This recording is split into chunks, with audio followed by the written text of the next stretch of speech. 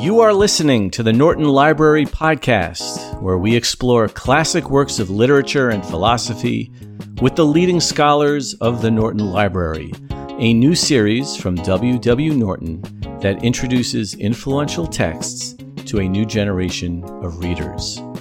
I'm your host, Mark Chirino, with Michael Von Cannon producing, and today we present part one of our interview, devoted to Charlotte Bronte's great novel, Jane Eyre, with its editor, Sharon Marcus. In this first episode, we'll learn who Charlotte Bronte was and how this great work came to be, the unforgettable characters that populate the novel, and the figure of the Madwoman in the attic. Sharon Marcus is the Orlando Harriman Professor of English and Comparative Literature at Columbia University. She is the author of several books, including Between Women, Friendship, Desire, and Marriage in Victorian England, and, more recently, The Drama of Celebrity. Welcome, Sharon Marcus.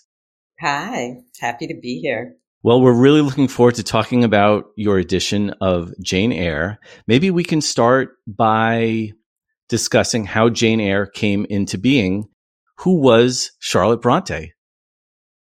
So, Charlotte Bronte was a bit of a woman of mystery in that underneath a pretty mousy, drab exterior, a very passionate, creative, sometimes tormented person was inside, who expressed herself that way in her novels. And Jane Eyre is a great example of a character who does reflect something of the author who created her. Jane seems plain and little, but she's got a strong will, a temper, and a very, very big heart. Charlotte Bronte was the daughter of an Irishman who was an Anglican minister living in the north of England. For a long time, people thought that Charlotte Bronte was very isolated from the main currents of her time, but a lot of scholars, including Juliet Barker and Lucasta Miller and Claire Harmon, have shown us otherwise. That, and a great way to think about that is to imagine where Charlotte Bronte grew up. So she grew up in a parsonage, which is the house that a minister lives in a town called Haworth. And she lived near a cemetery because every church had a churchyard and the churchyard had graves. And that presence of death from an early age was a big part of her life. Her mother died when she was young. Her two older sisters died when she was young.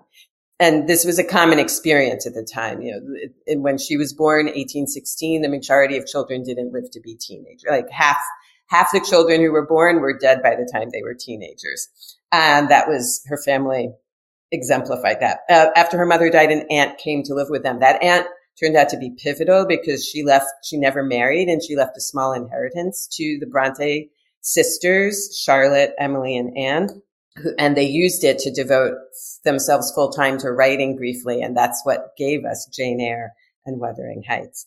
So they're in this house next to the churchyard with the graves, kind of gothic, kind of gloomy, kind of, Halloween. But the house is at the top of a hill that leads directly, if you go down the hill, to the main street of the town. You've got butchers, bakers, candlestick makers, stationers who sell books and paper and who let you mail things to London and receive magazines from London. So she grows up fully in touch with the currents of her time. So was her education unusual for girls of that time? It was typical in that she didn't have any formal higher education because no women did at that time. No women were admitted to Oxford or Cambridge. There weren't a lot of other colleges. There was one school in London that right around the time Jane Eyre came out started letting women take courses. But that ship had sailed for Bronte already. She was sent to a school, a notoriously punishing Christian school where there's a good description of it in the novel. There's no food. Everyone's freezing. It's very harshly disciplinary. So, did she get much of an education there? Not really. I think she was mostly self-educated. And I think that what was unusual is that as the daughter of a minister, she was in a very literate environment. There was a lot of attention to the Bible, but she was also, and this is not usual for the daughters of ministers or even the sons of ministers, allowed to read whatever she wanted. I think there might be some bright side there to not having a mother who was present, really keeping a control over things. So she and her three siblings, her brother Branwell, Emily, and Anne, they grow up. Imagine if now you were allowed to play unlimited video games, watch any sci-fi fantasy TV series you wanted, and then do reenactments in your infinite spare time. That was how they lived, except as writers. So they would read all these magazines coming in from London that were filled with news and poetry and stories. And they were really up. Like when you read Charlotte Bronte's childhood writing, her grasp of the parliamentary debates and conflicts of the time rivals that of a specialist historian today. In your description of the Bronte sisters, and I think they've become almost mythical in how we conceive of them, was it mutual support? Was there rivalry? What were the dynamics of these famous siblings? That's a really interesting question. I think there was some kind of healthy competition, what in Jane Eyre, Jane herself refers to as emulation. She hears a servant talking about girls who go to school and learn French and learn to play the piano and draw. And she says she feels a sense of emulation, which is a very old-fashioned word meaning competition where you want to imitate someone to become like them, not to defeat them. So I think that they were all sort of racing to see who could write the most in their ongoing fantasy sagas. I mean, they were basically writing serial versions of Game of Thrones together. Branwell and Charlotte worked in a pair, and they had an imaginary world that they wrote about, and Emily and Anne worked in a pair, and so there were these different tales of Gondel and Angria. They would write in miniature script and make these books that now I guess we maybe call zines. There's not a lot of stories about any competition between them. I think they were each other's world. So, and there wasn't really anything to compete for. I think the father was a bit distant and probably fairly equal in his affection for the kids. You never get a sense that anyone was anyone's favorite. There were certainly shifting relationships among them. As Branwell got older, he was an alcoholic and a gambler. And, you know, one of the other things that was there on that main street minutes away from the house were, of course, pubs and bars. And so he'd go get really drunk and then stagger home. And you can tell from the letters that the sisters started feeling very upset about this. One of the things, Sharon, that emerges from your introduction is how prolific Charlotte Bronte was even as a young girl, as you're describing, wrote constantly. So getting to Jane Eyre, where does that fit into her life and to her career?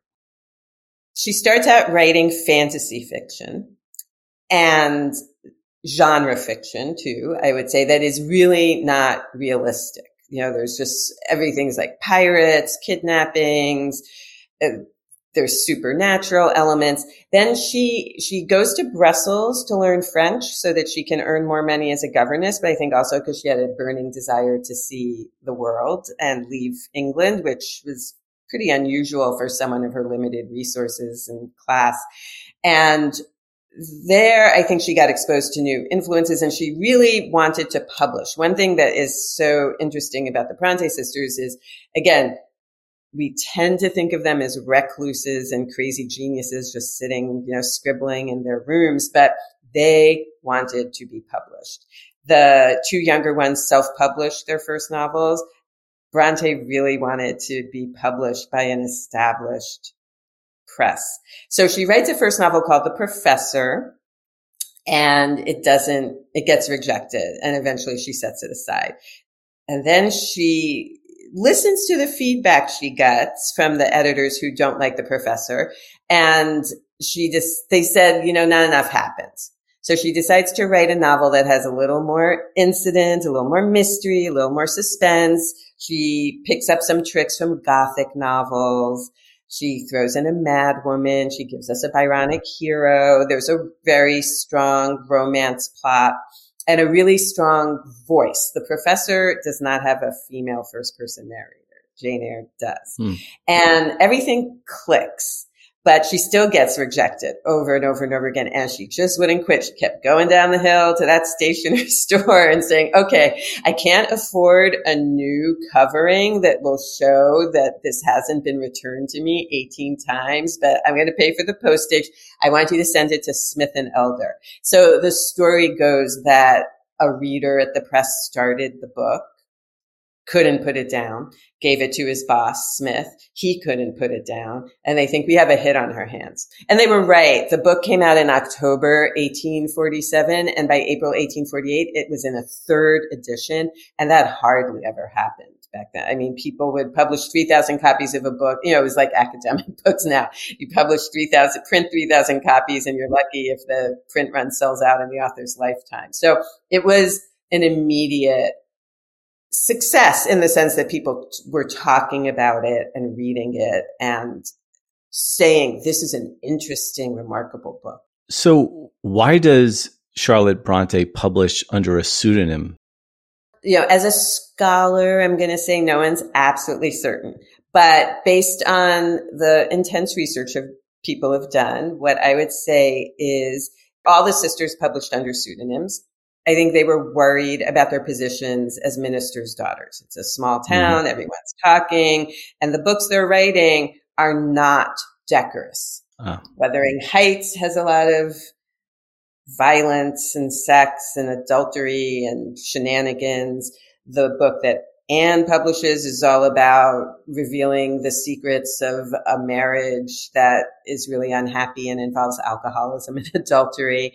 And Jane Eyre involves a would-be bigamist.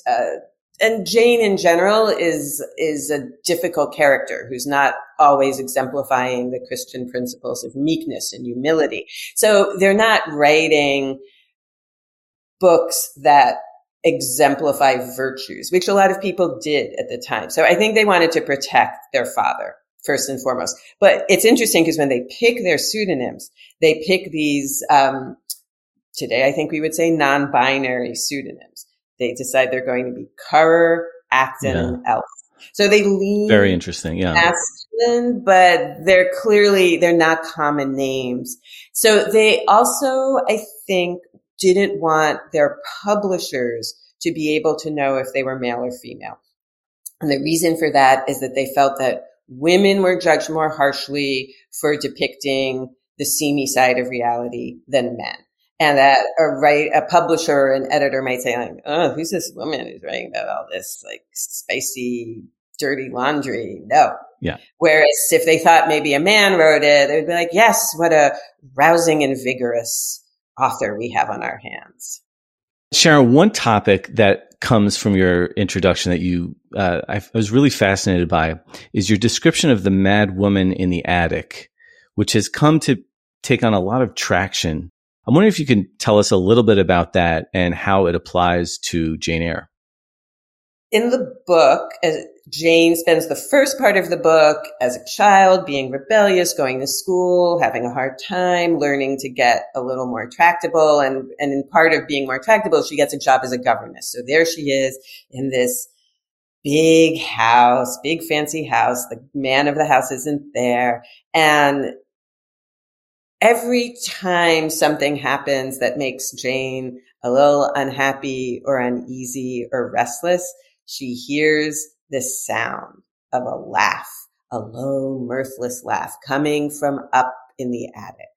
Sometimes she hears it below her. So there's a famous scene where she goes up on the roof and looks out at the big sky and says, I wish I had room to roam. I wish I could exercise my faculties more. And she makes a very impassioned plea for women to have more liberty. And then there's a paragraph break and it says, and sometimes when I was up there, I heard Grace Poole laugh. But Grace Poole doesn't just laugh. Grace Poole comes out of her room and tries to burn the man of the house in his bed. She stabs people. She bites people. The night before Jane's wedding, I'm not going to say to whom, shows up in Jane's room and rips her bridal veil in half. So she's a pretty terrifying figure even before we meet her. And in fact, one of the things that makes her so terrifying for so long is we don't meet her. She's this shadowy presence. We don't even know if she's real or she's a ghost. She seems to be really different in these nocturnal maraudings than the grace pool we see during the day. So what does grace pool stand for has been a big question. So I think, it's the Madwoman in the attic. You just hear the phrase and you're like, oh, right, the things we shut up and repress, but they find their way out.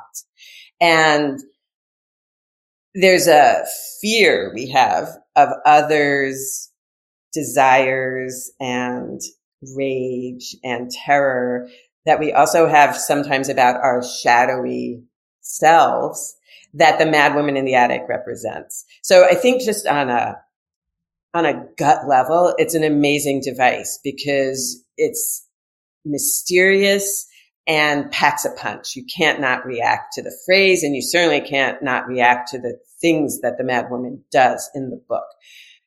From a literary interpretation point of view, as people teaching this novel, as students reading it and trying to learn to analyze a novel, it's also fascinating because there's so many different ways to interpret the Madwoman in the attic. We can interpret her as Jane's double. She expresses all the things that Jane suppresses. For example, discontent with the very idea of being married at all. Oh, we think Jane wants to go into this marriage. And in the book itself, the marriage that the Madwoman interrupts is one that Jane very much wants. But maybe Jane's a little more ambivalent about it. We think that Jane has gotten a lid on all the rebellious, fiery outbursts that she has as a child. But maybe the Madwoman is stalking Thornfield, expressing all the things that Jane has learned that as a mature adult you don't. And then, starting in the 1980s with the work of Gayatri Chakravorty Spivak, people started noticing that this is also very much a novel about whiteness and British Empire, and that Jane is a feminist, but she's very much what we would see as a kind of imperialist feminist.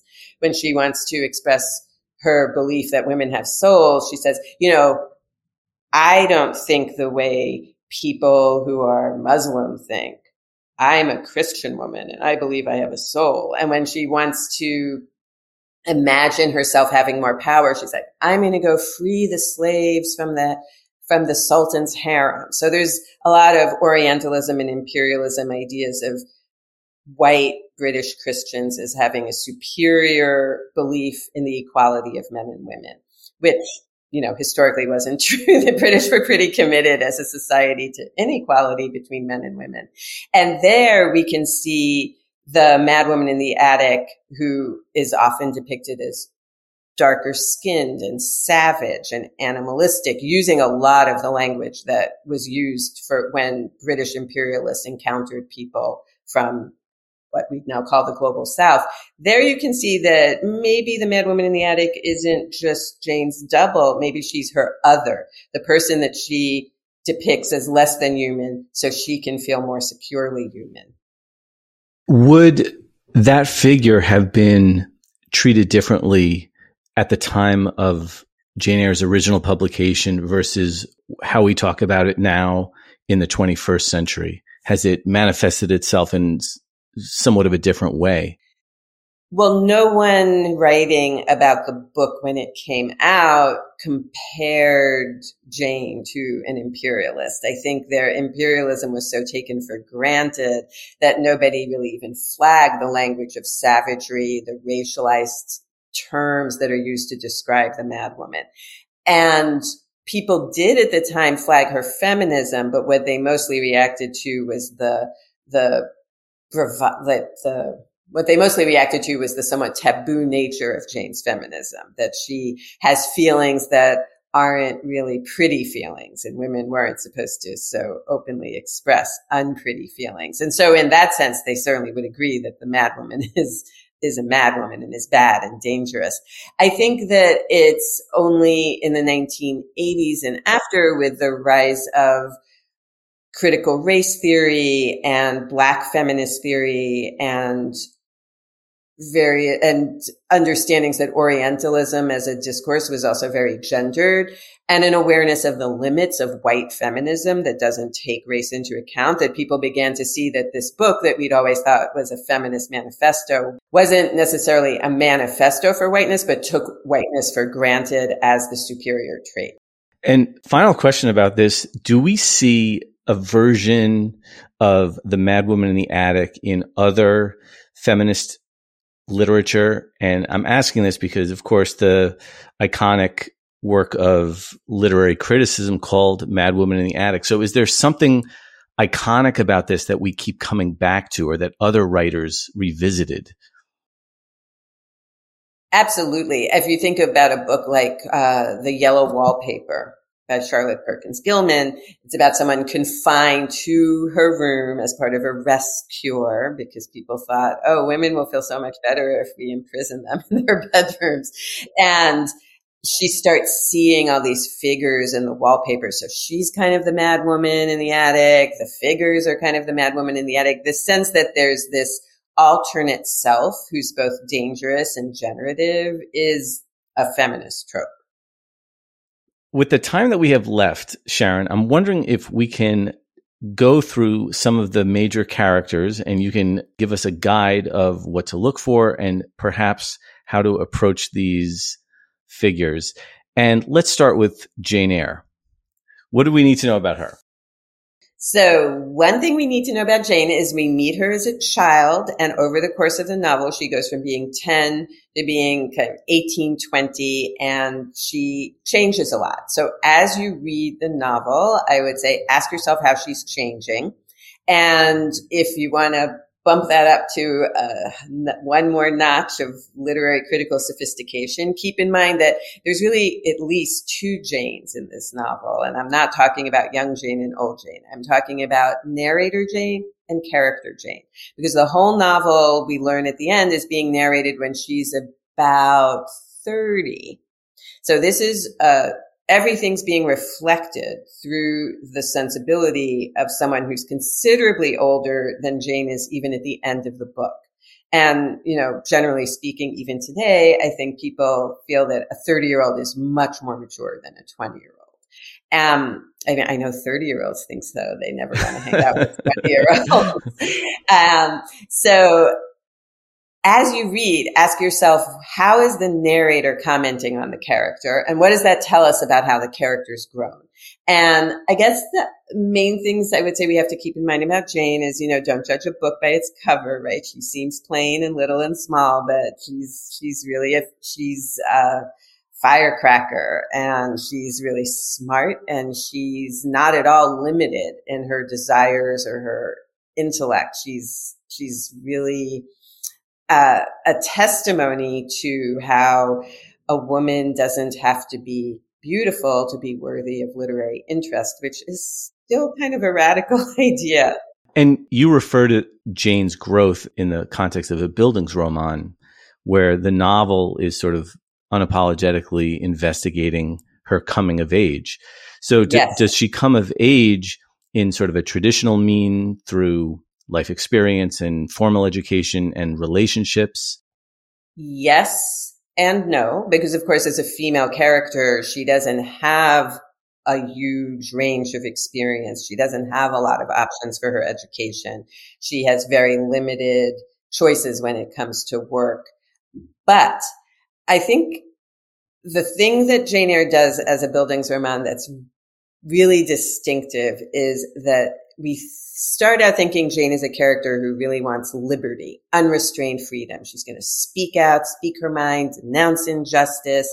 And then it seems like there's going to be this fairy tale outcome where she'll get exactly what she desires. Again, no spoilers, so I'm not going to say much about what that is. What she has to learn, and this comes at the center of the book, and it's her pivotal moment as someone who's growing up, is that instead of liberty, which is unrestrained freedom, she's going to have to go for independence, which is being able to assert herself but in a way that recognizes the claims of others, the claims of society. So the pivotal moment in the book comes when she says, I'm going to respect the law. I'm not going to follow my heart, not because I think my heart is wrong or bad, but because I believe in social conventions. And that's not how we usually think of Jane Eyre. We think of Jane Eyre as defying social conventions. So in the first part of Jane Eyre, she tells her aunt how unfair she is. And she says, speak I must. And that's the Jane that we kind of love, the one who's just going to be out there. But when in the center of the book, she has to make this really hard decision that represents her maturity, she says, I will hold to the principles received by me when I was sane, not mad. Right. How she is. And then she says, there I plant my foot.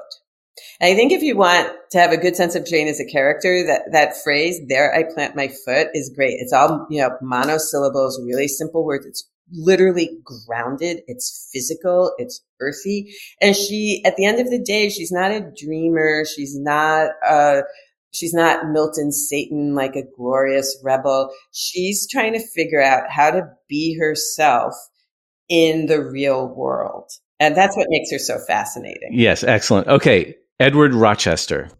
So Edward Rochester, everybody calls him Rochester. I'm going to call him Edward because we call all the other characters their first name. There so Edward, brooding, mysterious, comes into the novel riding up on a horse in the moonlight, whimsical, capricious, abruptly changes the subject, pays close attention, then doesn't pay attention at all, like typical seductive behavior, supposedly. If you read, manuals about how to pick up women, they'll always say like, yeah, don't be too nice.